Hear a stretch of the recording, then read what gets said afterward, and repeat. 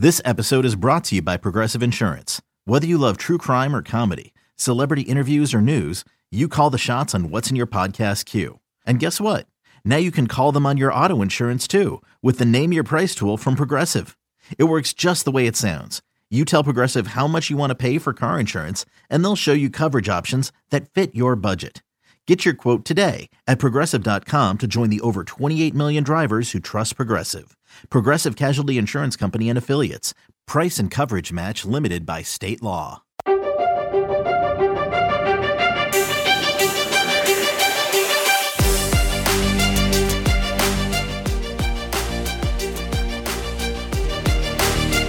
Saludos a todos y bienvenidos al episodio inaugural de El Corte 4 Podcast. Soy Cristian Fuentes, me encuentro aquí con los compañeros distinguidos, Daniel Gemechu. Saludos, Cristian, ¿qué tal? Alegre, muy alegre de iniciar este podcast de las mayores de Corte 4 y bueno, tenemos también un tercer acompañante en la mañana de hoy, que es mi amigo, mi distinguido compañero Edwin Feliciano.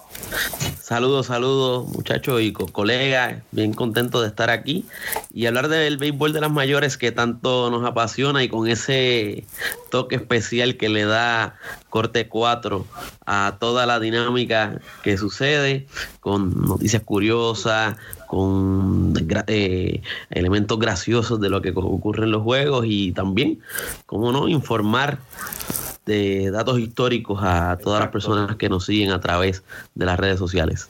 Exacto. En eso se especializa Corte 4 y pues aquí estamos, otro medio más para Corte 4, ¿verdad? Sí, otra alternativa más que pues le da una voz a lo que es el béisbol de las mayores y en especial un cariñito especial a todos los latinos que les encanta el béisbol de las mayores y están bien ávidos de conocer de una manera diferente lo que tanto nos apasiona. Bueno, pues vamos rápido al mambo. Lo más cerca que tenemos ahora mismo en las mayores es pues la expectativa del Juego Estrella. El Juego Estrella es lo que está ahora mismo sonando. Todos los equipos están haciendo sus campañas para votar por sus jugadores y hay muchas diferentes campañas que están llevando a cabo, que ustedes han visto más o menos que les gusta en cuanto a eso de votar por sus jugadores. Bueno, pues nada, la votación del Juego de las Estrellas, como todos saben, es una votación que la hacen los propios fanáticos, que son los que llevan a los jugadores hasta esa instancia de las mayores en el año, que es solamente una vez en el año y se desarrolla a mitad de temporada. Los fanáticos, bueno, yo les voy a ser sincero, les voy a confesar algo. Ya he votado, ya no sé cuántas veces he votado por el Juego de las Estrellas, o sea, para los muchachos que van a ir al Juego de las Estrellas, porque tenemos la oportunidad de votar varias veces y bueno, eso también ayuda a que se recojan un gran número de votos y que los más, por decirlo de alguna manera, no sé, los más acogidos por la afición, los que mejor se han visto durante la temporada. Y bueno, también hay que decirlo, a veces no son los mejores en números, pero sí la fanaticada vota por sus favoritos. O sea, la fanaticada vota por sus favoritos y los lleva, literalmente los lleva al Juego de las Estrellas. ¿Y cómo tú votas? ¿Tú votas por tus favoritos? ¿Tú votas por quien lo merece? Si votas tantas veces, ¿cómo tú haces, Daniel? Mira, Cristian, la verdad yo trato de ser lo más justo posible, porque bueno, soy un amante del béisbol y no me gusta que esté yendo alguien que no se lo merece y que va a estar en el Juego de las Estrellas. Sin embargo, te tengo que confesar a ti y a todos nuestros radioyentes que, bueno, mi debilidad son los peloteros cubanos porque, bueno, soy cubano y quiero ver representada también mi bandera en el Juego de las Estrellas. Lo que pasa es que, bueno, como te decía al principio, también me gusta ser justo y no votaría jamás por un pelotero cubano que yo sé que no tiene las características para ser una estrella de las grandes ligas ahora mismo, o sea, de las mayores ahora mismo. Quizás tiene las potencialidades, pero no ha tenido una buena actuación este año. Entonces, bueno, yo voto tratando de ser lo más justo posible en varias ocasiones, ya te digo, porque eso es lo que garantiza que los peloteros puedan estar representados, o sea, que los podamos llevar al Juego de las Estrellas, votando en varias ocasiones, porque no, ¿sabes? Ahora estamos en el medio del Mundial de Fútbol, que está desarrollándose en Rusia, y también los fanáticos que tienen su corazón compartido entre el fútbol y el béisbol, también como que, a ver, no sé las estadísticas cómo estarán, pero estoy casi seguro que está un poco más lento, por decirlo de alguna manera, el tema de la votación al Juego de las Estrellas. Pero definitivamente somos nosotros los que llevamos a los peloteros al Juego de las Estrellas. Me alegro que hayas mencionado el Mundial. Vamos a tenerles algo sobre eso un poquito más tarde. Pero volviendo a lo de la votación del Juego de Estrellas, Edwin, ¿cómo tú votas? ¿Cuál es tu técnica del voto para el Juego de Estrellas? Pues mira, como puertorriqueño, pues me encanta ver a puertorriqueños en la votación, en el Juego de Estrellas, pero cuando yo voto, yo veo las estadísticas, los números, su desempeño, y yo creo que ese criterio, pues desde el punto de vista uno como analista y deportivo del deporte, pues uno dice, ok, yo quiero que estén las estrellas de la temporada, y los Juegos de Estrellas son precisamente para reconocer el desempeño de quienes son los mejores o quienes son esas figuras principales del béisbol de las mayores, y pues yo trato siempre de ver los números y destacarlos y darle y reconocerlos con mi voto, indistintamente de su nacionalidad, aunque claro, siempre está esa cuestión de apoyar al latino, pero siempre es bien importante con justicia darle ese voto a ese pelotero que se lo merece, porque cuando tú estás en un Juego de Estrellas, pues tú estás en el foco de todo el universo fanático del béisbol y del que no es fanático, porque el que no es fanático también, cuando dice un Juego de Estrellas, pues se interesa por ver a esa figura y conocerlo. Exacto. Y quizás ese momento en el que dice Juego de Estrellas le pudiera cambiar la vida a una persona, porque uno nunca sabe, le puede cambiar una vida. Mira, me gusta ese pelotero, me gusta cómo se maneja dentro del parque, cómo se maneja afuera, porque esa dinámica que se da en el Juego de Estrellas es una bien especial. Tan es así que se detiene la temporada. Y tú bien lo dijiste, Edwin, para muchas personas a lo mejor que no son fanáticos del béisbol, a lo mejor eso es el momento que les interesa. Yo les confieso acá que mi primer recuerdo del béisbol comenzó con el Juego de Estrellas 1997, el Home Run Derby, para serle exacto. Ese yo me acuerdo, si no me equivoco, me tendré que corregir después yo, que ese lo ganó Tino Martínez y él estuvo en la final contra Larry Walker, y ese era mi primer recuerdo del béisbol. Y sí, no, ahí comenzó mi interés. No, y el béisbol, o sea, yo también tengo muchos recuerdos, y cuando yo empecé a ver el béisbol de pequeño, yo no me perdí el All-Star Game, y todavía no me lo pierdo, porque exacto, mi pelotero favorito en ese entonces, tenía varios, pero Ken Griffey Jr. en la década de los 90, yo creo que fue el pelotero favorito de muchos, además de Iván Rodríguez, Hall of Famer, primero de Salón de la Fama, al igual que Griffey Jr., Roberto Alomar. Y yo recuerdo muy bien el momento en que Roberto Alomar, Sandy Alomar Jr. en temporadas consecutivas en All-Star Game, tuvieron esos grandes logros, y esa dinámica de reconocimiento de ser el mejor entre los mejores, a mí me encanta, me apasiona, le da un giro diferente a lo que estamos acostumbrados en una temporada larga, porque el béisbol tiene una temporada larga y sirve para que el fanático, el pelotero, tenga esa conexión directa con el fanático, y eso a mí me encanta. No, y está brutal, ¿verdad? Los momentos que uno tiene, y eso, por eso es que en parte, cuando se eliminó eso de que esta vez cuenta de poner como que la ventaja de parque local en la Serie Mundial, como que eso le quitó de que fuera un evento para los fanáticos, y sí se convirtió en algo más competitivo, pero le quita un poco del vacilón que uno puede tener, ¿verdad? Y así mismo es. En cuanto a los votos, pues yo ustedes me van a mirar mal porque me voy a poner diplomático, pero yo voto de ambas maneras. Yo voto por mis favoritos en una boleta, y después voto por los que lo merecen. Así es más o menos como lo hago, y también dependiendo de cómo, ¿verdad?, cómo esté la cosa, porque no es lo mismo votar el primer día de que sale la votación que votar el último día de la votación. A lo mejor surge alguien o alguien se enfría, y así por el estilo. Como que es fascinante eso. Y también los equipos, la manera que ellos buscan que la gente voten con campañas, las redes sociales, muchas cosas, muchas maneras bien creativas que han hecho. Mire, yo en Corte 4, yo publiqué hace poco que los Marineros pusieron una canción en un loop constante. Estoy hablando de All Star de Smash Mouth. Lo dejaron puesta todo el tiempo hasta que una de las secciones del público llegara a 1000 votos. Wow. Por jugadores marineros. Es como, no lo quiero decir de esta manera, pero pues, hay que decirlo de esta manera, torturando a los fanáticos para conseguir votos, pero es como gracioso.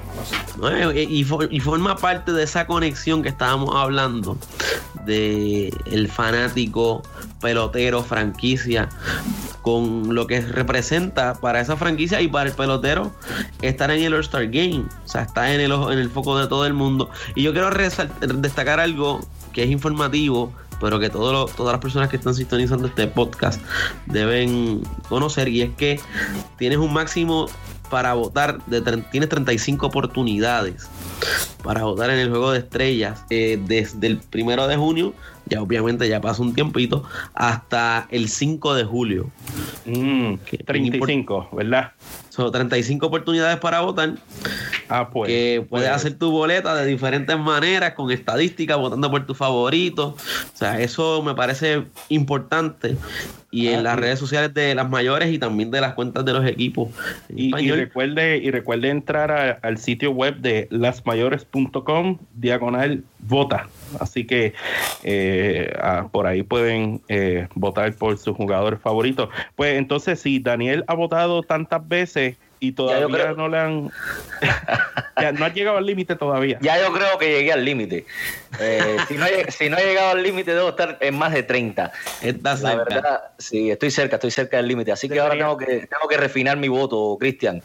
Sí, cuando les queden 5 votos, deberían poner como que un warning, como que saludos, estimado votante, les queda 5, por favor, manténgase en el límite.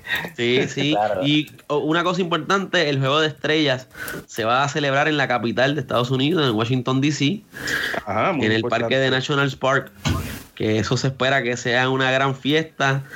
Me gustaría ver a grandes figuras ahí, me gustaría de esos peloteros especiales que nunca han ido al All-Star Game. Me encantaría ver a Javier Báez. Yo creo que Báez simboliza la espectacularidad que uno quisiera ver en un Juego de Estrellas, y me encantaría verlo allí. Es muy merecedor, al igual que muchos. Bueno, pues con esto estamos con lo del Juego de Estrellas.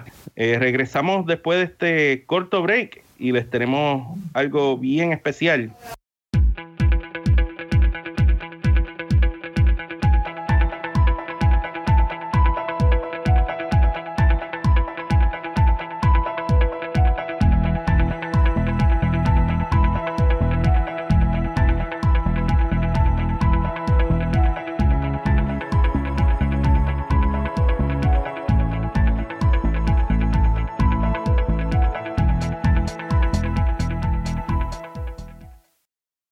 Ya estamos de regreso en el Corte 4 Podcast. Bueno, la fiebre del momento es del Mundial de FIFA, y por supuesto es el evento más grande deportivo del mundo, y gracias a nuestro compañero Daniel Arriola, quien entrevistó al lanzador sur de los Azulejos de Toronto, Jaime García, así que disfrútenla.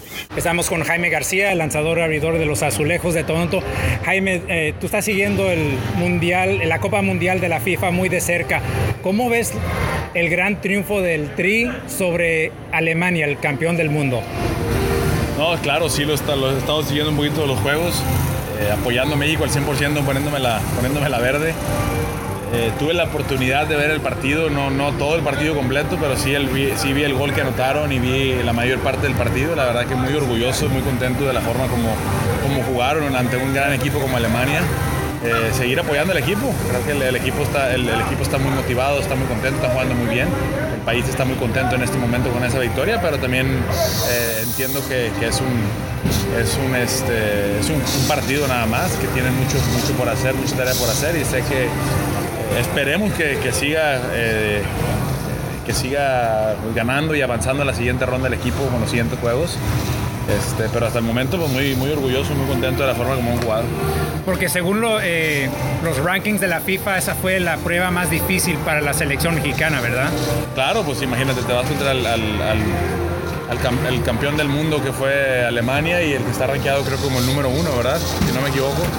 Entonces, pues sabían que iba a ser un reto difícil para el equipo de México, pero creo que los muchachos salieron motivados a jugar, no se intimidaron y se notó en el terreno de juego. ¿Y cómo ves la Copa Mundial en general? Parece que los grandes como España, Argentina no han dado la cara. Tal vez parece que este es un torneo que va a estar lleno de sorpresas, ¿verdad? Sí. La verdad no he visto tanto los partidos, pero sí escuché lo de Argentina, lo que pasó el día de hoy, y vi el partido ese de España contra Portugal. Imagínate, pues ahí es como todo. Yo siendo deportista profesional siento que en el deporte puede pasar por cualquier cosa, ¿verdad? Hay muchas sorpresas y siento que hay muchos países que tienen talento y que llegan con mucha hambre al mundial. Un equipo como México, que van a dejar todo el terreno y se ve como que van a haber sorpresas. Cambiando al béisbol, ¿qué le hace falta para la selección mexicana de béisbol para llegar al próximo nivel en lo que se trata del Clásico Mundial? No, pues ahorita esperemos que se siga motivando el béisbol en México, que siga creciendo, que las ligas se puedan poner de acuerdo para que puedan venir más jugadores a ligas menores y a grandes ligas. Eso va a ayudar, va a beneficiar a todo el mundo. Entonces el talento está ahí, el talento hay en México. Esperar que sigan apoyando para que haya más jugadores que se puedan desarrollar en el mejor béisbol del mundo, y así podamos tener más oportunidad en el siguiente clásico de hacer mejor papel. Agradecemos nuevamente a Daniel Arriola por conseguirnos esa muy buena entrevista. Pensamientos sobre las declaraciones de García, muchachos. Pues mira, a mí me encanta el fútbol, personalmente me encanta el fútbol, y también me encanta la manera en que han reaccionado todos los peloteros en relación a la Copa Mundial de Fútbol. Y claro, o sea, lo que hizo México pues fue histórico, y la respuesta Definitivo. pues ha sido histórica también. No solo los peloteros mexicanos, sino también otros peloteros de otras nacionalidades que están atentos a este magno evento deportivo. Y yo creo que cuando los atletas profesionales se ven representando a su país y al más alto nivel, pues ellos se tienen mucho respeto y se siguen unos a otros en la medida en que puedan, de acuerdo a sus compromisos. Pero me encantó cómo Jaime García estuvo ahí atento y pendiente al mundial y a todo lo que pasó con México. Fantástico. Daniel, un breve pensamiento. Sí, mira, definitivamente el mundial es lo que está ahora mismo moviendo el mundo, lo decíamos al principio del programa, y definitivamente también, como decía Edwin, los peloteros de las mayores están siguiendo. Sabemos que muchos peloteros comparten en sus redes sociales, tú sabes, sus equipos favoritos, digamos Yasiel Puig, digamos Ender Inciarte, que es fanático del Real Madrid. Bueno, pues 4 años hemos estado esperando por este magno evento deportivo, y si a mí me preguntaran cuál es la sorpresa del mundial, o sea, hay 2 grandes sorpresas en el mundial del fútbol ahora mismo, y ha sido, o sea, la actuación de México ante Alemania y la actuación de Argentina. Ahí es donde están hablando desde los latinos, ¿no? Ahí yo creo que es donde están las grandes sorpresas, y yo votaría por México. Y bueno, definitivamente los jugadores mexicanos de las mayores están súper emocionados con esta victoria de México ante el campeón del mundo. Y Jaime García, bueno, lo explicó en la entrevista que nos compartió Daniel Arriola. Exacto. Pasiones altas en estos momentos. No se muevan y sigan con nosotros.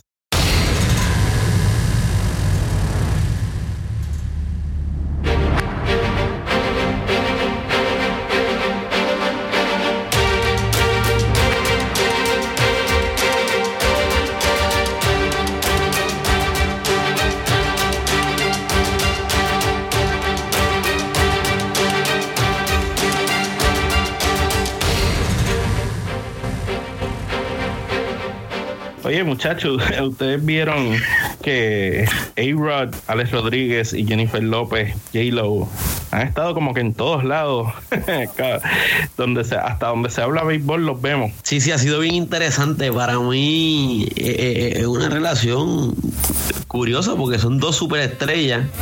Exacto. Una en el área del entretenimiento, en la música, el cine. Y obviamente Alex Rodríguez es uno de los mejores peloteros en la historia del béisbol de las mayores.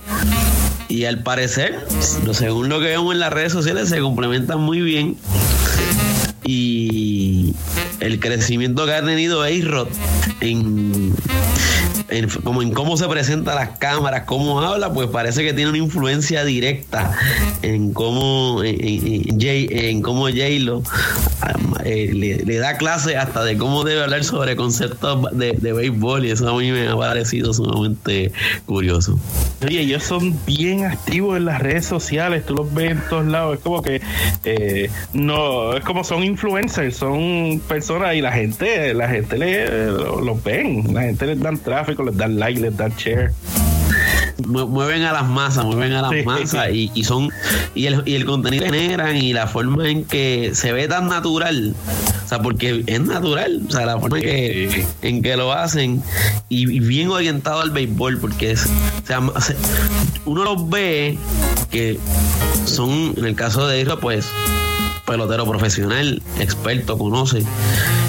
Y me resulta impresionante cómo ellos se transmiten como uno más de la fanaticada del béisbol. Exacto. Y eso es lo que a mí me llama la atención. Daniel, ¿qué me dices tú? No, definitivamente, muchachos, la pareja de Jennifer López y Alex Rodríguez, para mí, o sea, en mi opinión, es la pareja más, por decirlo de alguna manera, influenciadora que tiene el béisbol de las mayores ahora mismo. Y digo el béisbol porque, bueno, ya Edwin lo mencionó, Alex Rodríguez, lo que representa Alex Rodríguez para el béisbol de las mayores y para el béisbol latino, porque, bueno, hay una ¿cómo decirlo? Una discusión en que si Alex es latino o no lo es. Bueno, en esa discusión también en algún momento vamos a estar nosotros también conversando acá en nuestro programa en el futuro. Pero definitivamente ellos dos se complementan muy bien, como decía Edwin y como dices tú también, Cristian. Y bueno, las redes sociales manejan el mundo de la actualidad y J-Lo y Alex Rodríguez lo tienen bien claro. Y bueno, por eso es que J-Lo también le da clases a Alex hasta de béisbol. Lo pueden ver, o sea, lo pueden ver también a través de nuestras plataformas. Corte 4 hizo una nota al respecto y tuvo muy buena acogida por parte del público. Y él se vio genuinamente impresionado por sus destrezas con el bate. ella es agresiva, esa no va a esperar las bolas malas. De seguro batea 350 a lo Altuve. Esa va a ser a los Vladimir Guerrero. La zona de strike es del dugout al dugout. Ay, Dios mío, qué curioso. Y toda esa información que aparece y lo pueden seguir en nuestras plataformas, en las redes sociales, las mayores, en Twitter, Facebook e Instagram también, obviamente en Corte 4 en Twitter, que tenemos toda la información para ustedes y de no solamente de J-Lo y A-Rod, sino de todo lo que está sucediendo en el béisbol de las mayores. Y recuerden que lasmayores.com, eso es Major League Baseball, eso no es un proyecto aparte, nosotros somos MLB. Hay que recordar eso. Pero bien dicho Edwin y bien dicho Daniel. Y pues no hay manera fácil de transicionar de J-Lo y Alex Rodríguez a más cosas de dentro del béisbol, como todo el talento joven que tenemos, especialmente los latinos. Yo vi un dato curioso que yo me quedé como que, ¿cómo es posible? Tengo que buscar el número exacto, pero yo había visto que Juan Soto de los Nacionales de Washington es más joven que 20 y pico de jugadores que fueron escogidos en el sorteo de la NBA. No, y es impresionante, no, más allá de que supere Soto lo que pues, se pudiera esperar de expectativas generadas. O sea, lo que está haciendo el pelotero latino joven es simple y sencillamente espectacular en la actualidad, y nosotros que tenemos la oportunidad de seguirlo, y también obviamente la fanaticada que está siempre atenta. O sea, tenemos Juan Soto, 19 años, Ronald Acuña, Gleyber Torres, Ozzy Albies, o sea, estos peloteros caribeños, estos peloteros latinoamericanos, el debut reciente de Jonathan Loaiziga de Nicaragua. Yo creo que habla muy bien del trabajo y del esfuerzo que están realizando estos peloteros latinos, y que habla de un relevo generacional como grandes figuras del béisbol de las mayores, rindiendo a un gran nivel dentro del terreno de juego y fuera de él. Yo te voy a poner en una situación difícil, Edwin. Yo te voy a dar la oportunidad de que escojas un solo pelotero de estos dos que te voy a decir. Okay. Mira, te voy a poner tres. Y a ver, de esto que estamos hablando, a ver qué tú crees. Yo te voy a poner a escoger ahora entre Francisco Lindor, entre Carlos Correa y entre Javier Báez. ¿Qué escoge Edwin Feliciano? El debate de nunca acabarse en Puerto Rico. Me la pones bien difícil. Yo quisiera tener a los tres en mi equipo. Cuando jugamos con los rubios, pues los tenemos, pero... No, pues, déjame darle una vuelta a eso de Daniel. Sí, escoger entre los tres, pero vamos a darle una vuelta a esto. ¿A quién tú vas a poner en el cuadro? ¿A quién vas a sentar? ¿Y a quién vas a cortar? Ahí está. Bueno, yo creo que cuando tú tienes estos jugadores especiales, porque son jugadores especiales generacionales, porque no se dan en todo momento, a mí me parece que todos tienen sus atributos especiales. En el caso de Javier Báez, él representa este jugador atrevido que no le teme a nada, que defensivamente es un espectáculo constante, y pues de cierta manera su estilo de juego es anárquico, porque él se atreve a hacer cosas que muy pocos peloteros lo hacen, pero tiene una facilidad y un talento para jugar que impresiona. En el caso de Lindor es un tipo sumamente consistente, especialmente en su defensa, y constante, y esa alegría que transmite, es un tipo de liderazgo que le brinda energía, le brinda alegría a su escuadra, y desde que llegó a los Indios de Cleveland ha hecho un trabajo magnífico. De hecho, ya ha participado en una serie mundial. No la pudo ganar porque se enfrentó a los Cachorros de Javier Báez. Ya Javier Báez fue figura clave en una serie en una serie de playoffs, en la temporada donde los Cachorros en el 2016 quedaron campeones. Y por otro lado tienes a Carlos Correa, que de los tres para mí es el más serio en términos como afronta el béisbol, su trabajo, el carácter de rendir al máximo nivel, de tener un respeto importante a lo que es el día a día, y en términos de que es lo que es un jugador superestrella. Mira, los tres tienen ingredientes. Así que, contestando a tu pregunta, Cristian, yo no cortaría ninguno. no sentaría a ninguno, los tendría los tres jugando en el cuadro. No, pero déjame hacer un stop ahí. Para escoger estábamos hablando al principio del programa del juego de estrellas. En la Liga Americana tienes que tomar una decisión, Edwin, entre Lindor y Correa. Claro. Todos los campos cortos, en campo corto, todas las opciones que hay, Lindor, Correa, Machado va a ser el abridor. Él va a ser el abridor, fíjate de eso. Entonces, tienes a Simmons, que está teniendo su mejor temporada. Didi Gregorius va a recibir algo en cuanto a consideración. Es posible que Correa se quede fuera. ¿En qué mundo uno puede imaginar eso solamente en este? Pero eso habla de la profundidad del talento joven latino que hay en las mayores. O sea, y habla muy bien de ello. Un dato bien curioso que pasó el otro día y se escribió una nota en Corte 4 sobre eso. Juan Soto, él conecta un jonrón, su primer jonrón en las mayores es después de debutar. ¿Cómo es eso, Gemechu? No, el jonrón de Juan Soto realmente no ha pasado mucho en las mayores en la historia.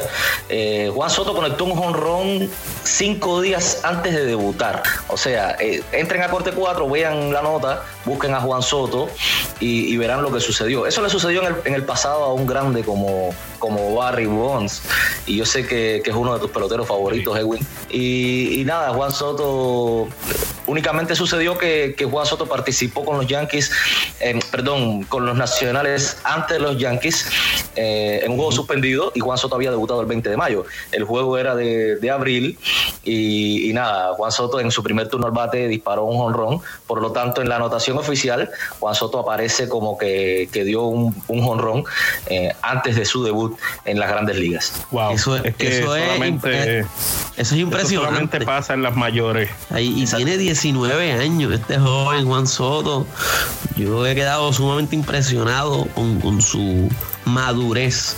Llegan ya listos para jugar. Sí, a una edad, recuerda, habla de la preparación que han tenido y la formación que han tenido en temprana edad. Gleyber Torres, Dios mío, ese muchacho, es increíble pensar que él encontró su poder al llegar a las mayores, porque en las menores él no era conocido como un bateador de poder. Él llega a las mayores y los jonrones tiene que 14, 15, y él tenía, lo más que había hecho en una temporada anteriormente era 11. Es una cosa increíble lo que está haciendo ese muchacho, y por jugar en el Bronx, pues obviamente él se lanza más rápido al estrellato así. Sí, el hecho de estar con presencia en lo que es New York, que es básicamente la capital del mundo, como le dicen, hace que todo se magnifique. Pero en el caso de Gleyber Torres se magnifica, y con razón, porque su nivel de juego ha sido brutal, y desde que lo subieron se ha adueñado básicamente de esa segunda base,